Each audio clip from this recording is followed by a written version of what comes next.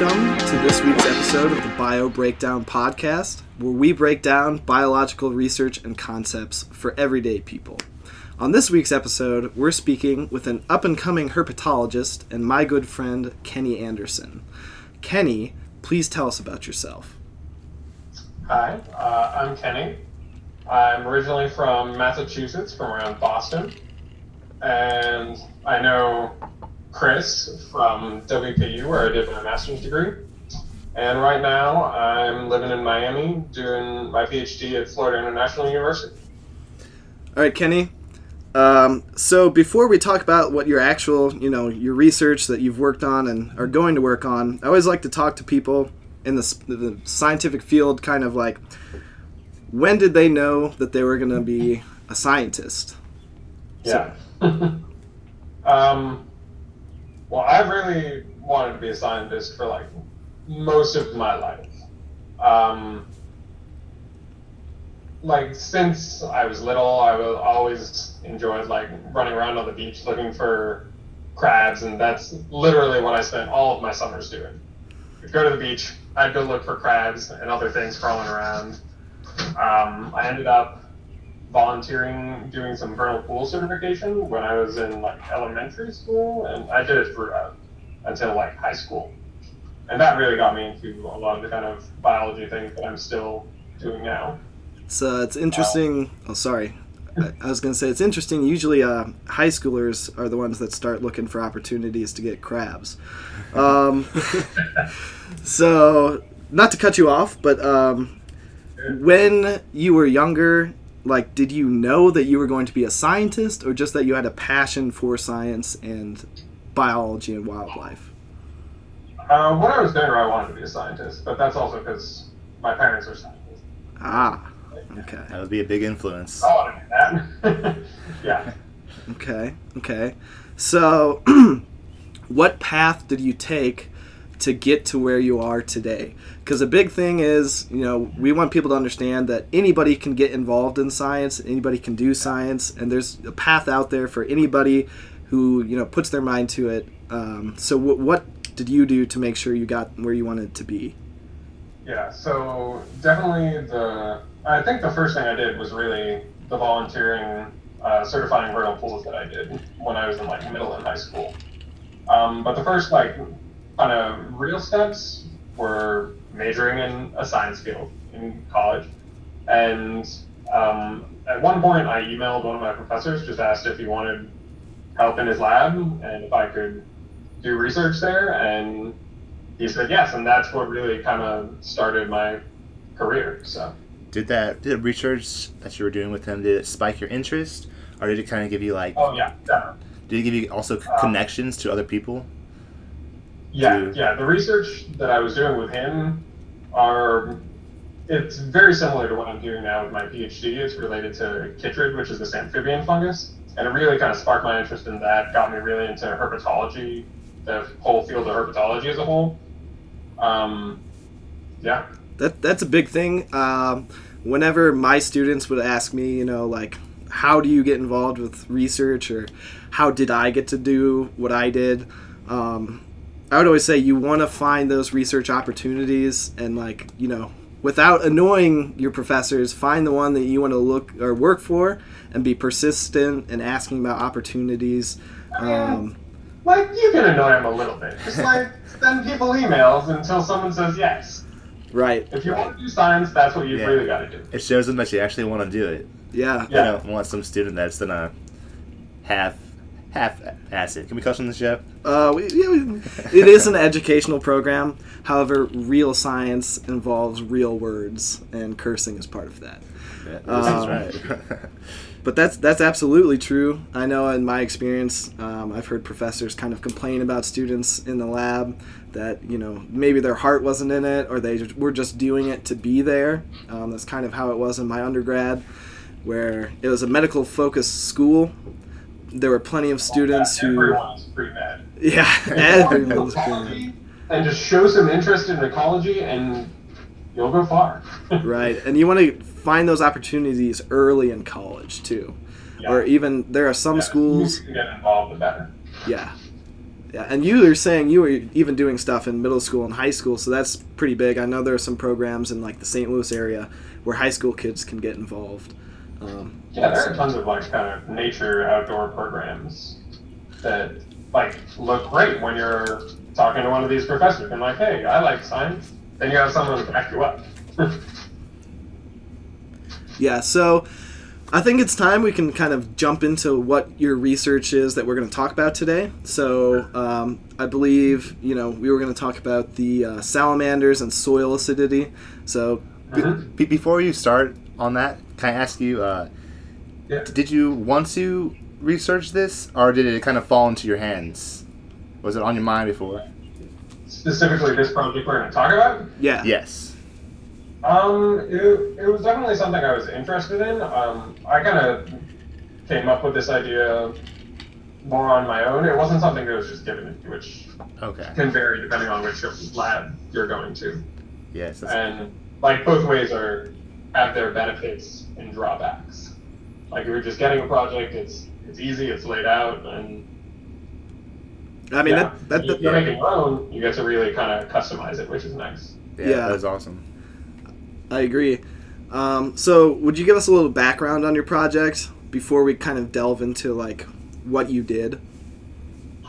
Yeah, so basically I think the most important background for my project is to tell you guys about why salamanders are important. And salamanders just in general are pretty much mainly found in the US and Europe and in some parts of Asia. They're not really much in the southern hemisphere, and North America specifically is a huge hotspot for salamanders. There's a ton of diversity of salamanders here, and they're just really cool. And I'm a big fan of them.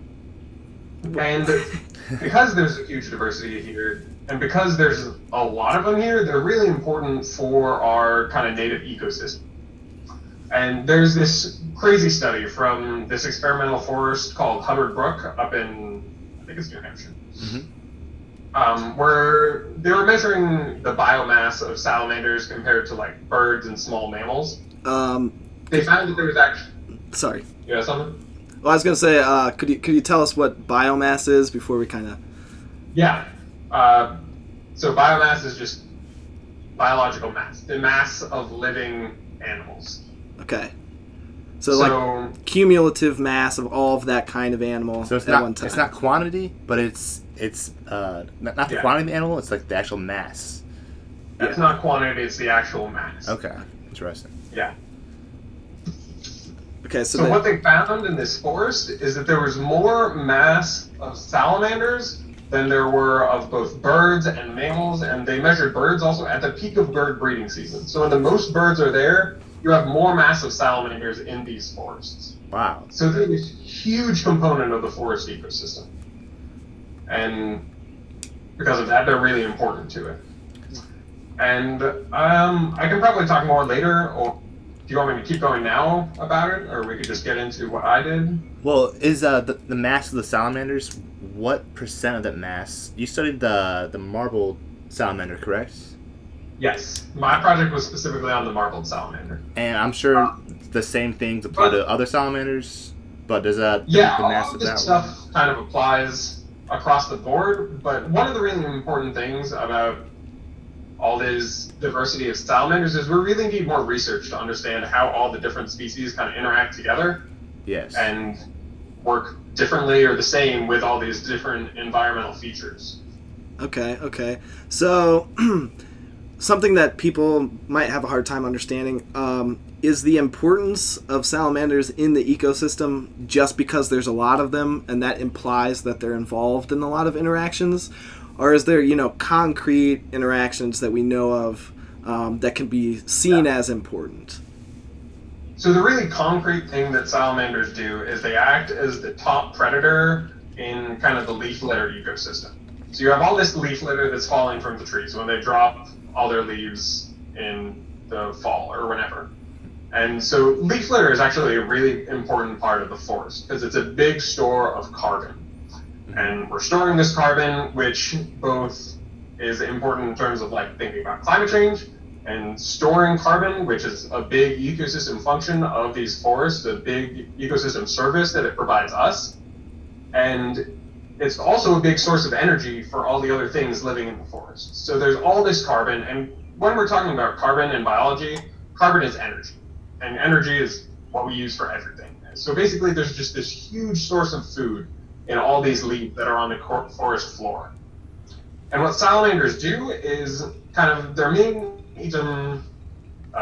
function, really. What they're doing is they're eating things that eat leaf litter. So they're a really important control on the decomposition of leaf litter by eating all these insects and things that are shredding up that leaf litter and making it easier for all this different bacteria to break it down even further and just get rid of it. So there have been a ton of studies that have quantitatively shown that when you have salamanders in a plot, the leaf litter keeps more carbon and it holds on to more carbon for longer because you have less of that predation, or not predation, because you have more predation by salamanders and less decomposition by the shredding insect. That's very interesting. So they're pretty much controlling the population of the insects to preserve more carbon. It's pretty wild. I think the most interesting, but also they're an important food source for things higher up on the food chain. Like things like raccoons love eating salamanders because they're this nice, really nutritious little pack of nutrient. Nice. Awesome. Got me salivating over here. All right. So you wanted to kind of investigate how human activities might be influencing salamanders, and specifically kind of a regionally important activity that we engage in, mining. Yes. Yeah. So could you, tell us a little bit about the area where this research took place and why it's important to understand how human beings affect salamanders? Yeah. So I was doing my research in Kentucky because I was at Western Kentucky University. And so I was really interested in these kind of local issues because, as you may have heard, Kentucky's really big into mining. And one of the really important things with mining is that it just completely destroys habitats. And what I want to do in my research is show how we can best recover these habitats to the same function that they had before mining. Because there's all this mined area in Kentucky. It covers like most of the state, or probably not most of the state, but large areas of the state. And it's really important that we understand exactly what this mining is doing. And so I was really focused on one specific aspect of how mining works, and that's acidification of the soils. Because when you have mining, a lot of time you have sulfuric acid being released, and it makes all the soil more acidic. And it's especially important because when you're having a mining process, you kind of mix around the soil and homogenize it.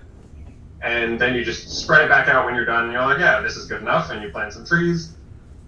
And there's a pretty good process going now for getting like the trees back up to where they should be. Mm-hmm. But one of the really kind of big issues that you see with mined areas is that they don't have as much carbon sequestration.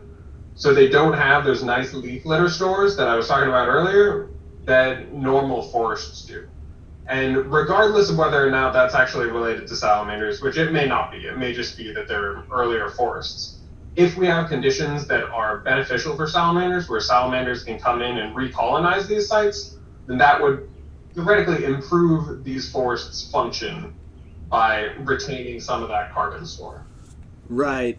Now, I know you're not a mining expert, but is this soil acidification taking place during the mining process or in the restoration process? Or just kind of all together? I think it's just all together. I think it's kind of during the mining, you have acids released. And then while you're doing the restoration, you kind of end up getting it spread around. One really big thing in kind of just the Appalachians as a whole, where they're doing a lot of mountaintop mining, is you have all this like acid runoff coming down streams, which is an issue.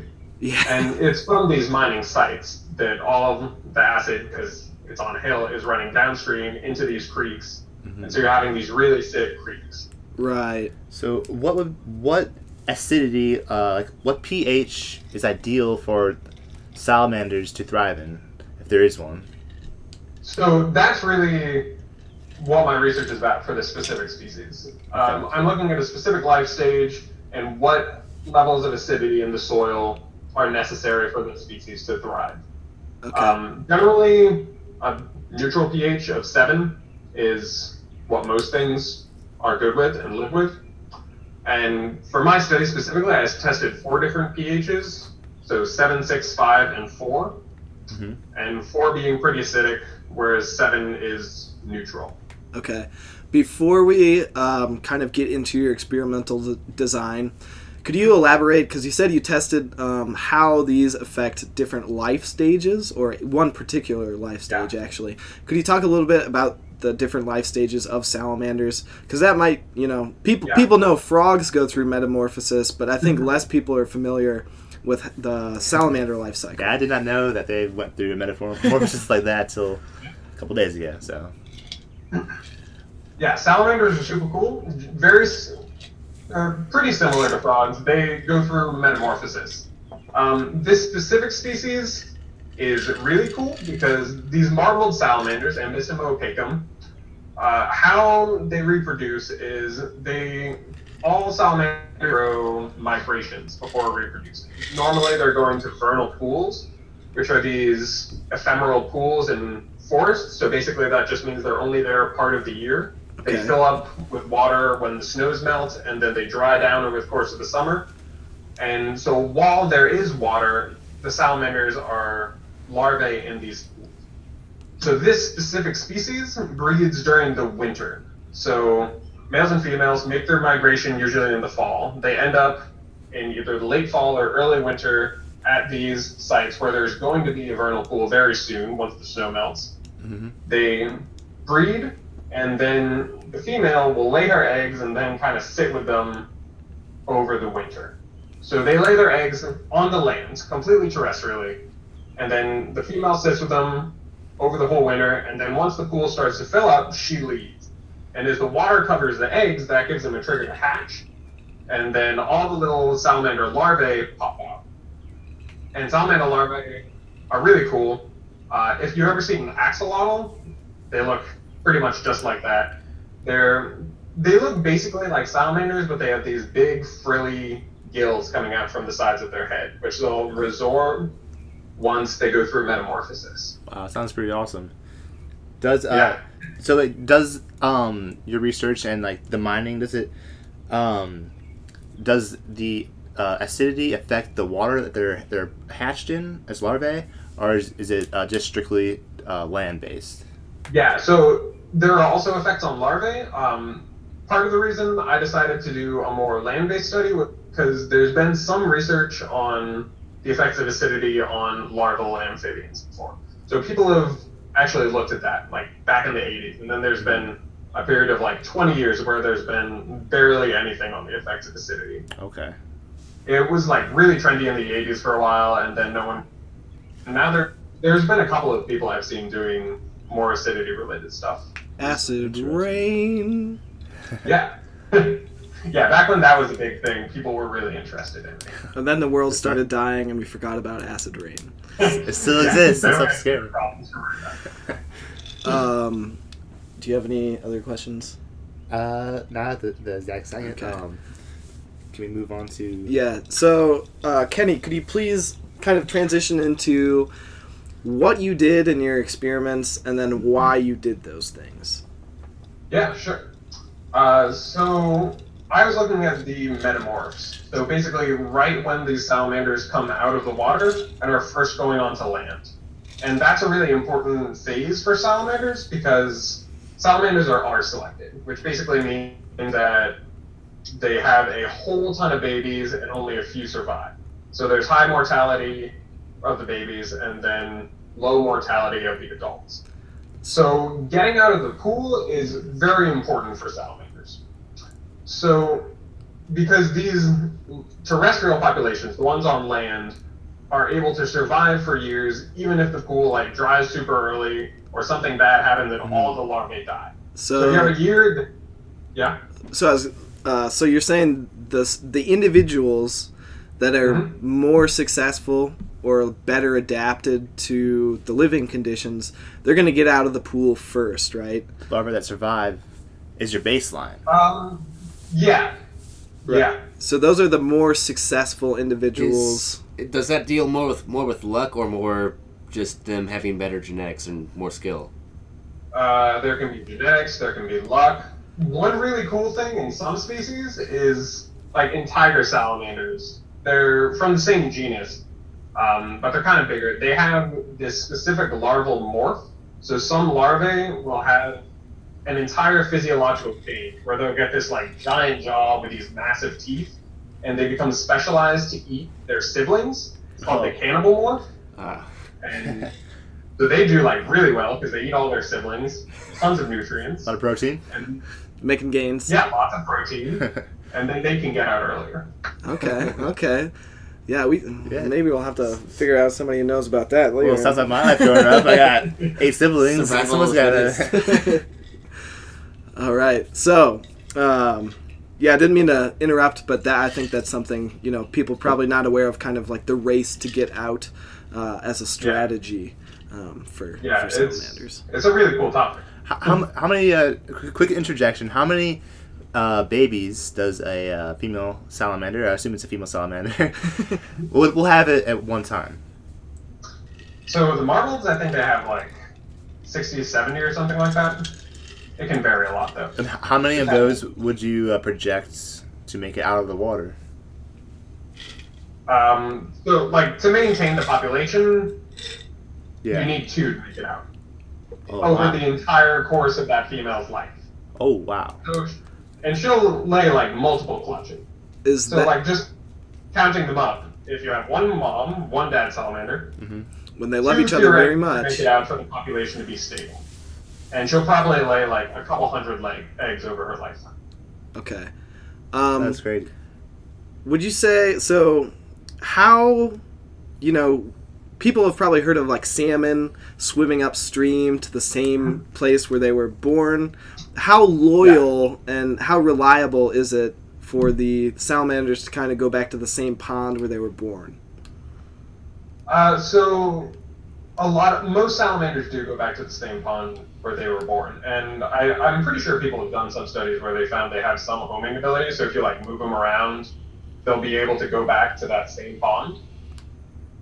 But there are also some that'll go just disperse, move out to different areas. And that's really important for maintaining genetic diversity among all these different ponds. Yeah. Because like amphibians in general have this really interesting population structure where you have all these metapopulations. So you have all these different pools, which are populations, and they have individuals feeding into one another. And it's really interesting. So metapopulation is just, like a group, right, of somewhat associated individuals that kind of can trade individuals between the different groups, right? To make that, less complex. Yeah. When they migrate back to their breeding grounds, how far of a distance is that usually? So normally the salamanders don't actually go that far from the pools. I think normally people have found it between like 200 meters and 100 meters. So they normally stay in a pretty tight range of the vernal pools. And that's why it's really important that we protect these vernal pools, because they are really important habitats for all these salamanders that live around them, and a ton of other species that also are only found in 23 minutes. Yeah, so how did you actually test the different pHs? And can you talk about, how you came up with your experimental design and why you chose that design? Because I think, experimental design and the ideas that kind of feed into, how one is developed. We all know the scientific method, we have hypothesis and all of that. We all know how that works, but, I think people would be interested to hear how somebody designs an experiment and the decisions that go into that. Yeah. So a lot of my original design was kind of based on what other people have done. So I looked at those older papers about acidity and was seeing what they were doing with larvae, and then I was like, okay, now at least what these metamorphs are doing. because they're coming out of the pool. They're already vulnerable because they just completely changed up their insides during metamorphosis. And there's a lot of mortality associated with metamorphosis anyways, so this is a vulnerable stage. So if they're going Oh shit. environment that maybe they're trying to get out of because the pool is acidic, and if they're landing still in something acidic, then that could be an even worse situation for these individuals that tried to get out early, are kind of underdeveloped and not as capable of withstanding this hostile environment. Okay. Well, were you saying that the actual process of metamorphosis is dangerous to the salamanders, or that they're vulnerable to predation during that time? Kind of both. It's not that it's metamorphosis isn't really like dangerous to them. It's just stressful because it's like a whole rearrangement of their body. It takes a whole lot of energy, and if they're racing to get out of these pools, because if the pool is drying or if the pool is acidic and it's not a good condition, then they're going to have an even lower body condition when they exit the pool. So they'll be maybe malnourished, and they won't have the energy to fight off this new acidity that they're having. Okay. So you did your experiments in a lab setting. Yes. Now, how did you go through the process of collecting individuals for your study, bringing them into a lab, and then, how did you subject them to your experimental treatments? Yeah. So basically, for getting my actual salamanders, I went out. WKU owns a nature preserve, so I got permission to go to a property kind of adjacent to it, where I knew there were some salamanders in a pool, and I went out with a bucket, collected a ton of salamanders. I was originally actually looking for spotted salamanders because that's what previous research has been done on, and it would make it easier to compare to that if you just stick with the same species. That's why there's a ton of research on things like zebrafish or xenophis frogs. Right. Because it's nice to keep things standard, to understand these things within the context of just one species. Right. Am I to believe you also encountered a man with an assault rifle on that property? Oh, God. I did. That wasn't at this time, but yeah, that's a pretty good story. Basically, I was going back after I'd done my experiment once the pool had dried, because I wanted to get some soil around the pool to see what the pH actually was that these salamanders I was looking at were exposed to. So you had a shovel, you're digging a hole. Yeah, I had a shovel, I dug a hole, I put some dirt in a bag, and then I was walking back to my car, which I had parked kind of along this road right at the edge of the WKU property. And as I got back to my car, there was this big truck that's blocked my car in. And I turn around, and there's this big old Kentucky boy walking down the road with the AR-15 cradled in his arms. And turns out he thought I was a poacher, because they'd been hearing reports of poachers in the area, and he was like a volunteer poacher hunter. Nothing necessarily wrong with that. Yeah, good guy, I'm sure. But yeah, he seemed like an alright guy. It was just, what's in the bag? it was something to come back to. So you're digging your own grave, son? Yeah, pretty much. Did he ask you what was in the bag? And you had to open it up? Yeah, I showed him my dirt. He was like, Dirt you're one of poacher. those science weirdos. Yeah. All right.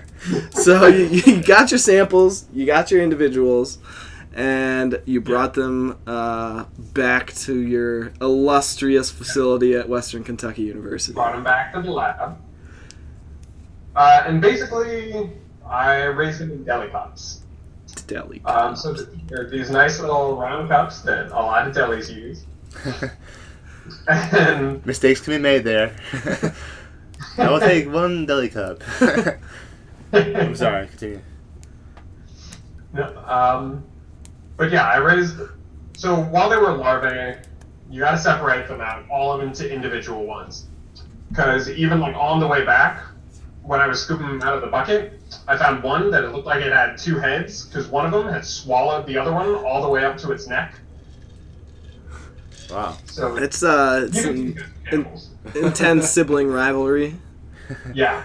Now they don't have the same like mammalian empathy as we might. No. They'll eat each other in a heartbeat. Well, Protein. making gains. Yeah, it's a great source of protein. Yes. So There's a lot of it. in these deli cups, because these are Mhm. like terrestrial individuals, once they metamorphose, when you're actually exposing them to the different treatments, how did you set that up? What was your method of exposing them to different pHs? Yeah, so the method of exposing them to different pHs was basically I got a, you know, those kind of like spongy yellow bed mattresses that you like put on top of your bed? Yeah. I got one of those, cut a ton of circles out, and then used all those little circular sponges and saturated it with a solution that was mixed to a certain level of acidity. Okay. And basically, I did some pilot trials beforehand to see how long I could keep that acidity at the level I wanted it. And basically, I just got some sulfuric acid and adjusted this, basically water. I raised them in what's called Holfordter solution, basically just some water with some different salts in it. Okay. So I adjusted this Holfordter solution to my 4 different pH treatments. One was unadjusted with approximately pH 7. One was pH 6, one was pH 5, and one was pH 4. Okay. Yeah, and I was gonna say, you know, we hope this isn't like boring for people, but we also know that it's important for people to understand kind of experimental designs and like, you know, how it all comes together to produce those kind of like BuzzFeed article science, right? Like that's not it's important, you know, it gets people engaged in science, but there's another level of understanding that's right there for people that actually want it, and it's not that hard. So I have a quick question. Yeah. Your lowest pH level was 4. Yeah. Why not start at 3? Is there a reason? So 3 is like super acidic. 3, I was pretty sure things were not going to go well. Okay. pH 4 is more in a like reasonable range to expect that they might be able to survive it. But I'll tell you more about that later. And at the top spectrum, 7 was your highest, the baseline pH. Yeah, and 7 was the baseline pH because 7 is neutral pH. And then Once you get above 7, you're starting to get basic okay. instead of. And I was not interested in that because I'm interested in the effects of acidification. Okay, so that was not part of your research goal at all. In mind. What? So that wasn't part of your research goal at all, which doesn't occur in nature anyway. So. I mean, it does occur in some places where you get things being alkaline or basic. It just wasn't in the scope of my study. And I guess that's less of a worry than something, you know, acidity is more common in everyday situation nowadays, at least. Yeah, I think it is. Yeah, I don't for know. a lot of things. I think in pop culture, basic is pretty.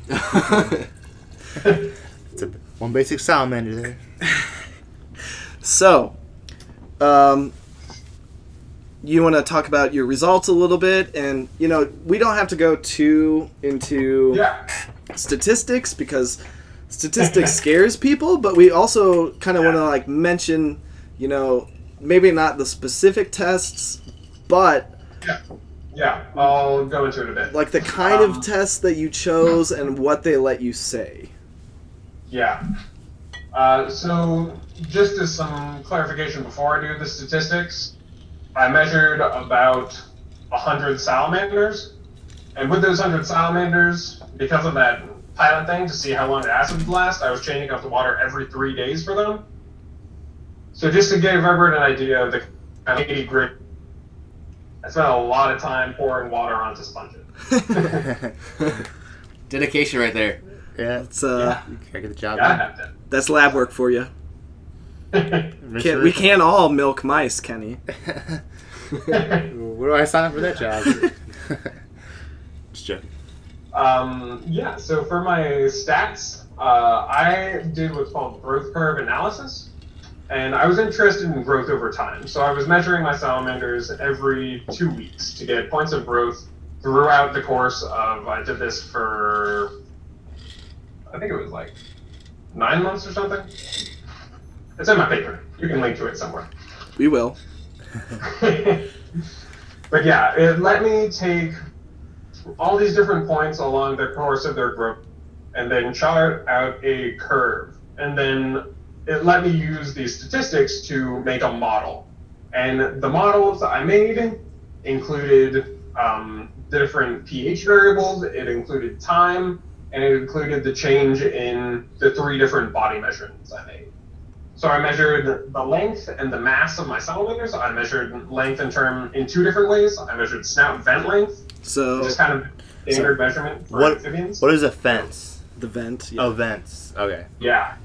So the vent in a salamander is their cloaca, and the cloaca is basically just a catch-all thing. They use it for reproduction. They use it for excreting waste of both types. Okay. Yeah. It's very, very useful It's, vents. yeah. They don't have a dangly bit or a not dangly bit. Interesting. Yeah, so one interesting thing about salamander reproduction, the males actually lay what's called spermatophores, and it's basically just like this pyramid of jelly with some sperm on top of it. Mm-hmm. And then a lot of the different species will do like push-ups next to it. They're like, hey, lady, come over here. This is mine. You can take this. Come check out mine. I mean, that my sounds. muscles. That's an average Friday night. Are they releasing pheromones while they're doing push-ups, or is it just like if the salamander can do 100 push-ups, then it's good? They said Yeah, max I and think there are count. also some pheromones. I don't know that much about it. I think in plethodonids, which are a fully terrestrial group, there are definitely an amount of pheromones. I'm not sure about the bistomas, the pollen breeding ones. Yes. Chris? Yeah. Yeah. So, your results, the tests that you. Yeah, the results. So basically, the most kind of telling result I found was that for all of the salamanders died. pH 4 is no good for the salamander metamorphs. So So if you have marbled salamander, you cut out a little bit. At pH 4, all the salamanders died. yes, all the salamanders die at pH 4. Oh, Rip. So when you have these metamorphs coming out of the pool onto a pH 4 substrate, they're not going to make it. So that's Okay. kind of the most striking result that I got. Okay. But what I also saw was that at pH 5, you have a significant decrease in the total length of the salamanders that you're seeing. So But you're not having a change in mass. Oh, okay. Huh.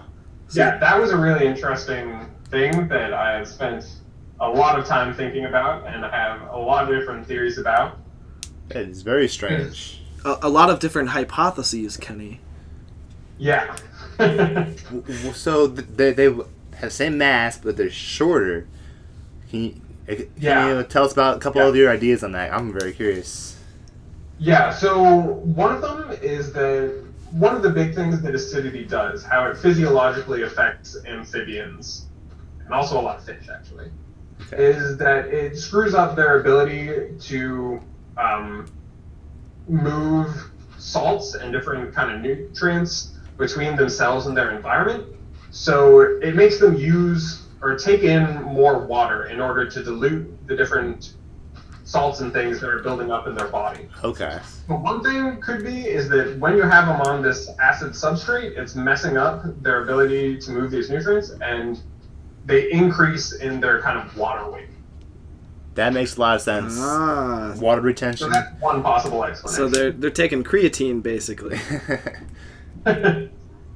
Basically. Yeah. Okay. Interesting. So Acidically. how did pH 6 and pH 7 were they substantial influences on survival or growth? pH 6 and pH 7 were completely the same. There was no significant difference between them. There was no trend between them. They were pretty much identical. Okay. It was just pH 5 that had that significant decrease in this kind of growth.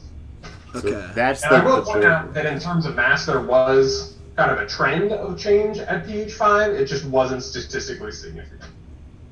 Okay. Gotcha. So that's the baseline that we want to stay above to help the ecosystem for salamanders. Correct? What do you mean? For for like pH 5? Yeah, we want to say above pH 5 Yes. for the mining soils. Yeah, so things that I talk a bit about in my paper was that right now there's the kind of approach to reclaiming these forests post-mining is called the forestry reclamation approach. And it's this project it's this protocol really that's being used in most of Appalachia. And its recommendation for pH is the use of at least pH 5 substrates when you're kind of reconstituting the environment and you're replowing all that soil back into the system. Okay. So generally, that's going to keep your salamanders alive. It's not going to You cut out a little bit. Kenny. But what? You cut out a little bit. Okay. You said it's going to keep your salamanders alive? pH 5. Yeah, so the salamanders are going to stay alive, but they're not necessarily going to thrive in those populations because they're going to have reduced growth, and with reduced growth, you might have less survival of larvae, and if you have less survival of larvae, you also might have less survival of metamorphs, and then you'll have less of these kind of adult populations that buffer out these years of these kind of fluctuation in Makes sense. larval survival. So this is kind of the implications of the study, right? That Yeah. in these mining operations, there is a set protocol that they have to follow for the Forest Reclamation Act, right? Or I don't reclamation. think it's act. I don't think anyone has to follow this. It's just kind of the best practice. Okay. Because I was going to ask you what your faith is in that best practice, because I know even in situations where things are legislated, like the saguaro cactus in Arizona, when developers come in, they have to move the cactus and replant it somewhere else. But if you go to any kind of new neighborhood there, they just take all of the cactus, the swirls that were there, and then they clump them all together, and they're basically all on top of each other, and there's no way they can survive. But legally, they've done their job. So what is your faith in the protocol for reforming these forests after the mining operations? I mean, I think if it's followed, it should be effective. Like, my study, I think, kind of one of the big things is that my study supports this protocol. And saying, this is good for these forests. But also, the protocol isn't it doesn't fit every situation. So you really need to have people who know what they're doing, because it really depends on what kind of ecosystem you want to build. Because if you want a ton of pine trees like more acidic. So if you want pine trees, you don't necessarily need this more neutral soil, because you're not going to find salamanders there anyways, because pine trees, they drop their leaves, and their leaves actually affect the soil and make it more acidic themselves. Right. So it depends really on what you're trying to do. Right. Now, obviously, one would hope that they're trying to restore the natural ecosystem in that area. But I know with a lot of mountaintop removal areas, they just kind of... It basically creates a plateau grassland where there once were trees at the top. Yeah. So... Not great. Not great. But I think that's one of the good things about my study is that it's kind of coming back to this topic that hasn't had much attention in a while. Yeah, absolutely. I So think it's especially important now because Scott Pruitt's ruining everything. we don't even talk about him. Can of worms are there. All right. So if you could give us any kind of concluding points on this study before we move into kind of what you're doing now and what you hope to see in that. Yeah, so I think my main concluding point is that pH 4 is a hard stop for these salamanders, of this species specifically. Marbled salamanders will not survive when you have pH 4 substrates. because the metamorphs won't be able to get out of the pools. Okay. Do you see, like, one question I came up listening to you was, do you think there are any, like, refugia from that low pH in the ecosystem naturally? I think there definitely are. So one really important thing in, like, most amphibian studies is the existence of microhabitats. Right. So if you have, like, small pockets of areas with high pH in a generally low pH area, then that may be able to sustain these salamanders. But if you have a full area that's low pH, and you have these metamorphs, which kind of their role is to disperse from the ponds, and then they won't be able to disperse very far if they're in a constantly hostile environment and have to just stick to these microhabitats. Right. Which again is what I think is really interesting about studying the metamorphs specifically. Right. And so just clarification purposes, by like refugia and microhabitats, we're talking about small areas, small pockets within the ecosystem as a whole that are suitable habitat. So they might have a more suitable pH for salamanders to live in if they happen to find their way there. Mm-hmm. Are refugia and microhabitat interchangeable words? I think within the context that we're talking about, but I don't know how far. I'm talking about them as the same thing, but in general, they're not the same thing. Okay. Yeah. So Kenny, where do you find yourself now, and what is your current research interest? So now I'm at Florida National University, and my current research interest is amphibian chytrids. Amphibian what? Chytrid fungus. Chytrid fungus. So, what is chytrid fungus? This is something, it got pretty big in media for a while, and then kind of disappeared. I mean, I feel like it's still around. Well, I mean, I hear about it, but yeah, you're a herp guy, so you're in the herp media.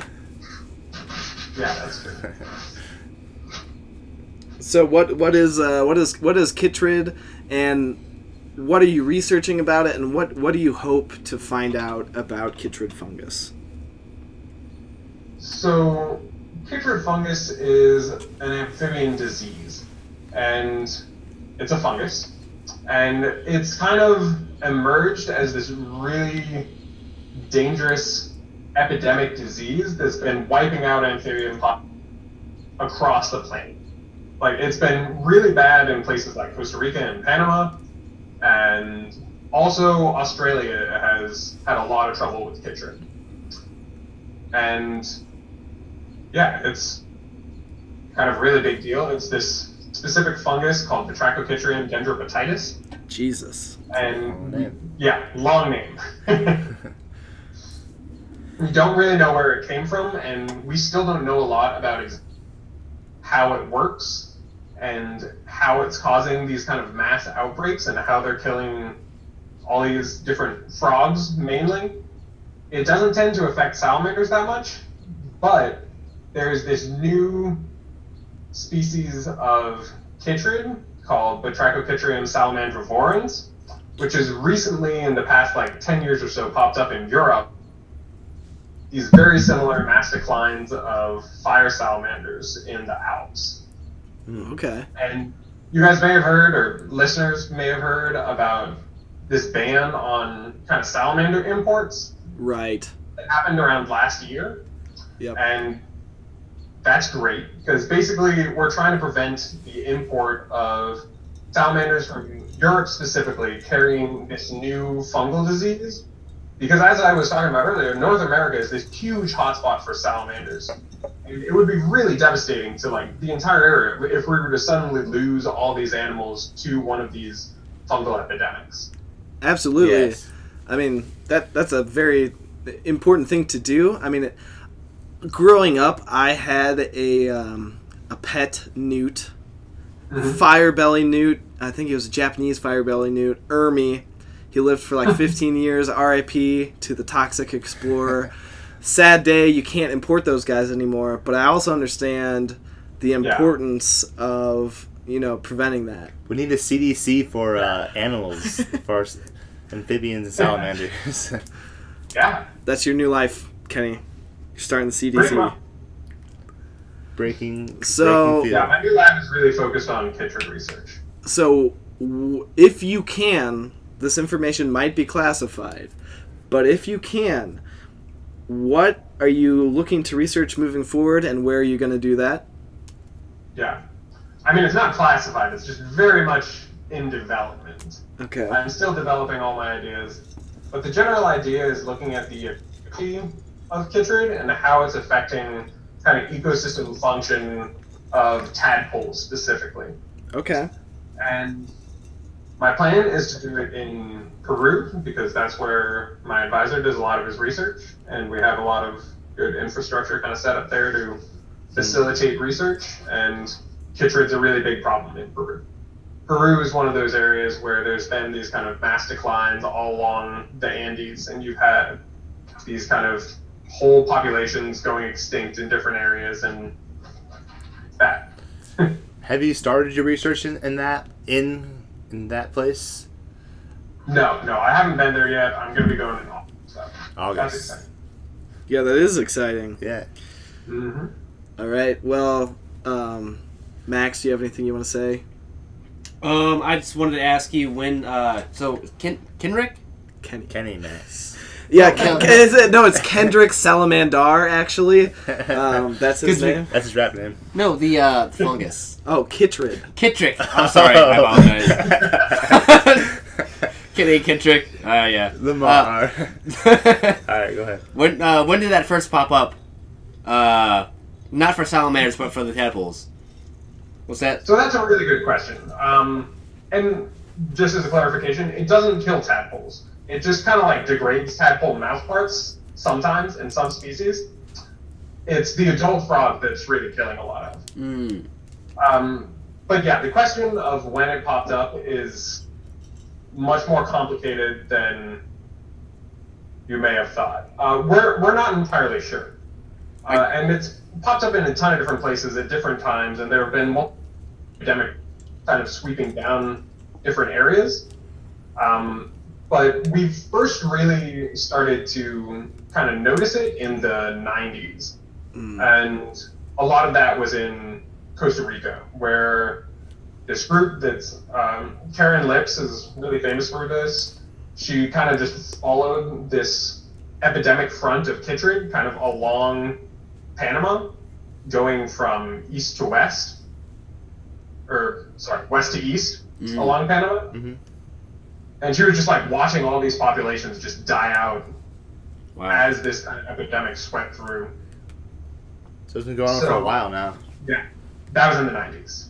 But you're still having declines like today in various places. Gotcha. So it's just been ongoing since then. So once you... Yeah, so the interesting part is that a lot of people have been like trying to figure out, hey, where did Chytrid come from? How long has it been here? And we're seeing records that date back to like the 1800s, where we have these specimens which we were able to get some Chytrid DNA off of from museum collections. Wow. So, yeah, there's some thinking that one of the big things that's happening is you're having a change in Chytrid from this endemic disease, which basically just means that it's in the population, it's not killing everyone, and then something is stressing the populations and kind of driving it to a higher level where it's causing an epidemic. Mm-hmm. And in animals, those are commonly called epizootics. So there are some theories that some things are driving Chytrid to these new epizootics rather than staying as endemics, and that it's just been kind of across the world for a really long time. And it's this endemic disease that now in new environmental conditions is becoming this really big epidemic problem. That's fascinating. I remember a long time ago when people thought UV light was killing amphibians at That's when the whole kind of Chytrid thing was first happening. People did not believe that Chytrid was killing all of these amphibians. There were tons of different theories. UV was one of the biggest ones back then. Right, kind of like cell phone towers and bees, right? But we can talk about that in a future podcast. But Do we think it's environmental conditions are changing and making populations stressed, or do we think that that populations are being newly exposed to chytrid as human beings kind of have transported it around? Because I know we have, and we are obviously making efforts to prevent doing that more, but is that really what's causing a widespread global scale problem with it, or? Yeah, that's the thing with chytrid, we don't really know yet. We have all this different evidence that points in like various different directions. So we do have evidence that we have these epidemic waves in places where chytrid theoretically wasn't before. So places like Panama, where we have this wave that moves all the way down Panama, and you also see that when you look at the genetics of the disease itself, you have more diversity up in the north, like going into California, than you do kind of throughout Panama. So there, it really looks like you have this kind of sweep down from California into Panama as the disease itself moved. But we also have this other areas where we have just this really long lineages of the disease where that theory doesn't really hold up as well in different areas. So I think it's likely that there are multiple things going on there, but we really just don't know enough yet. Mm-hmm. There's a lot to be done on the picture. That is very interesting, and when you solve the solution, or when you get your research done, we will have you back on the podcast. You gotta earn it. You gotta earn your way back. We know you can do it. Okay. All right, Kenny, if you want to be found, where can people find you, perhaps on Twitter? Or social media in general. Shoot, what's my username? I think it's at Kanderson624, Kanderson624. Okay. I would encourage anybody interested in these issues to kind of follow the man himself on the edge of the breaking edge of research moving forward in this issue. Kenny, we really appreciate you coming on, and we hope you had a good time talking with us, because I'm sure we all enjoyed it. I'm excited to see the next interviews you guys do. Oh, you should be. To anybody listening, I hope you also enjoyed the podcast. If you have any questions, feel free to reach out to us on Facebook, Twitter, or through email. If you need any resources, or you just want to chat, or you have questions you want answered, you can reach out to us or perhaps Kenny on Twitter. Please. If you're on Facebook, I can also see them and answer them, though. Oh well, yeah. But do you want a bunch of fans, fangirls reaching out on Facebook? Yes, he does. No. You're a married man, Kenny. I don't know if you should be bringing that much attention to yourself. I pay attention to my privacy settings on Facebook. I do too, believe it or not. Anyway, so if you have any questions, you need resources, you want something answered or anything like that, reach out to us. We'll get back to you, or maybe we'll talk about it on a future episode. Please, if you found us on iTunes or Spotify or something like that, rate and review. That'll help us kind of get noticed and spread. And that way we can actually have kind of a reputation to allow us to contact other scientists, authors, and professionals and get information from them. So... You shouldn't imply you don't have a reputation. Well, I mean, I'm a mouse milker. That's my reputation. All right, drink it every day. We want to thank Kenny for coming on. Thank you, Kenny. You're the man. Glad to have you on. Thank you. Look forward to seeing you again on the show. I'd like to thank our co-host, Randall, for doing his job to a T. Well, thank you. Max, the man with the computer, taking care of business. Good to be here. And we'd also like to have a shout-out for our sound man and audio tech, the man upstairs, Justin McDonald. What up, Justin? Justin. All right. So we hope to hear that you guys tune in next week. All right. Cut the audio. Keep him on the line.